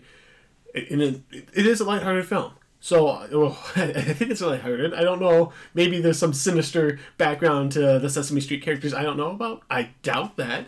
But I'm really excited for this. And then, of course, there are other great documentaries out there as well. There's one about, I think his name is Carol Spinney, who recently passed away. But he was Big Bird, the puppeteer and voice of Big Bird. So that's a really good documentary. And then there's another one called Being Elmo, which is about the puppeteer and voice of Elmo. I know that puppeteer has had some controversy, but the documentary itself is really good. So I can't fault the documentary for telling an engaging story. Street Gang, How We Got to Sesame Street, my most anticipated film of the Sundance 2021 Film Festival. Samantha, what is your most anticipated film of this fest? My number 1 is Coda. As a Coda, child of deaf adults, Ruby is the only hearing person in her deaf family. When the family's fishing business is threatened, Ruby finds herself torn between pursuing her love of music and her fear of abandoning her parents. Now, this one does seem like it's a little bit heavy compared to the other ones. And I was fascinated with the premise, and I'm very curious to see how it's going to turn out, and I have high hopes. I'm really excited for this film for a lot of reasons. It does sound really good. I mean, this, in all seriousness, as much as I want to see the Sesame Street doc, that would have been my most anticipated film of the festival. It sounds really good. The great premise. It sounds like a really... It's showing me a side of a family and a side of a different community that I don't know. I'm not used to that. So I'm excited to watch that because, once again, film, it's showing me different things. It's teaching me different things. And while this isn't a documentary, it's a narrative, but I can still learn while watching that. Obviously, that's what I like in film. I mean, Mike calls me out all the time how I don't like to turn my brain off, but how I just don't accept generic action movies because they're just generic. I don't like that. I like to learn things, and Coda sounds like that film. The other thing that's really exciting about Coda is I believe the parents are actually played by deaf actors, not actors who are pretending to be deaf, which I think is really nice, really unique for that film because that doesn't happen that often. It sadly doesn't. Really excited for that film. We'll definitely talk about that film later on. We don't know how the film actually is, but it will definitely be talked about on a wrap-up show because how excited I am, and Samantha, I think that, you put it as your most anticipated film of the fest. You're excited for it as well, so we will definitely catch up with Coda in, I believe, 2 weeks when we do our wrap-up show. I think that's when we're doing our wrap-up show for the Sundance Film Festival. Yeah, I think that's it. Once again, make sure you guys follow us at filmologyshow.com. Look on the site for giveaways. We are having a giveaway for a Sundance Film Festival, a previous Sundance Film Festival film. I know what the film is. Samantha, you don't know. Mike doesn't know. But I can tell you, everybody here on the show liked the film. So that is exciting. And, yeah. If you guys are going to be seeing any films here at this 2021 Sundance Film Festival, and you'd like to share your most anticipated films with us, you can always email us at filmologyshow@gmail.com. And we will definitely talk about the films you guys are all excited to see on a later show. Or by the time you're listening to this, if you have seen any films at the 2021 Sundance Film Festival and you want to let us know what you thought, you can also email those thoughts into us. Samantha, do you have any closing thoughts here on films you're excited to see at the Film Fest? I'm really excited to see the shorts. Yes, in all seriousness, Samantha, the shorts do sound good. I'm not saying that the shorts don't sound good. They couldn't be in my top 5, so I have to emphasize it as much as possible for all of them out there. We will, Samantha, once we do our wrap-up show, you will be here in the exact chair you're sitting in now. I want to be in that chair. You want to be in the other chair? Okay. Well, we will be sitting here in the studio, still talking about the wrap-up. We'll talk about the shorts. We'll talk about our favorite shorts. I hope not to talk about our least favorite shorts, because, I mean, obviously I'd like I would like to like all of them the same.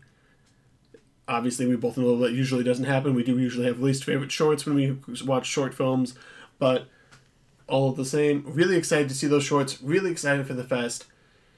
And guys, we'll catch you on Twitter talking about the film festival. So we will catch you on the flip side.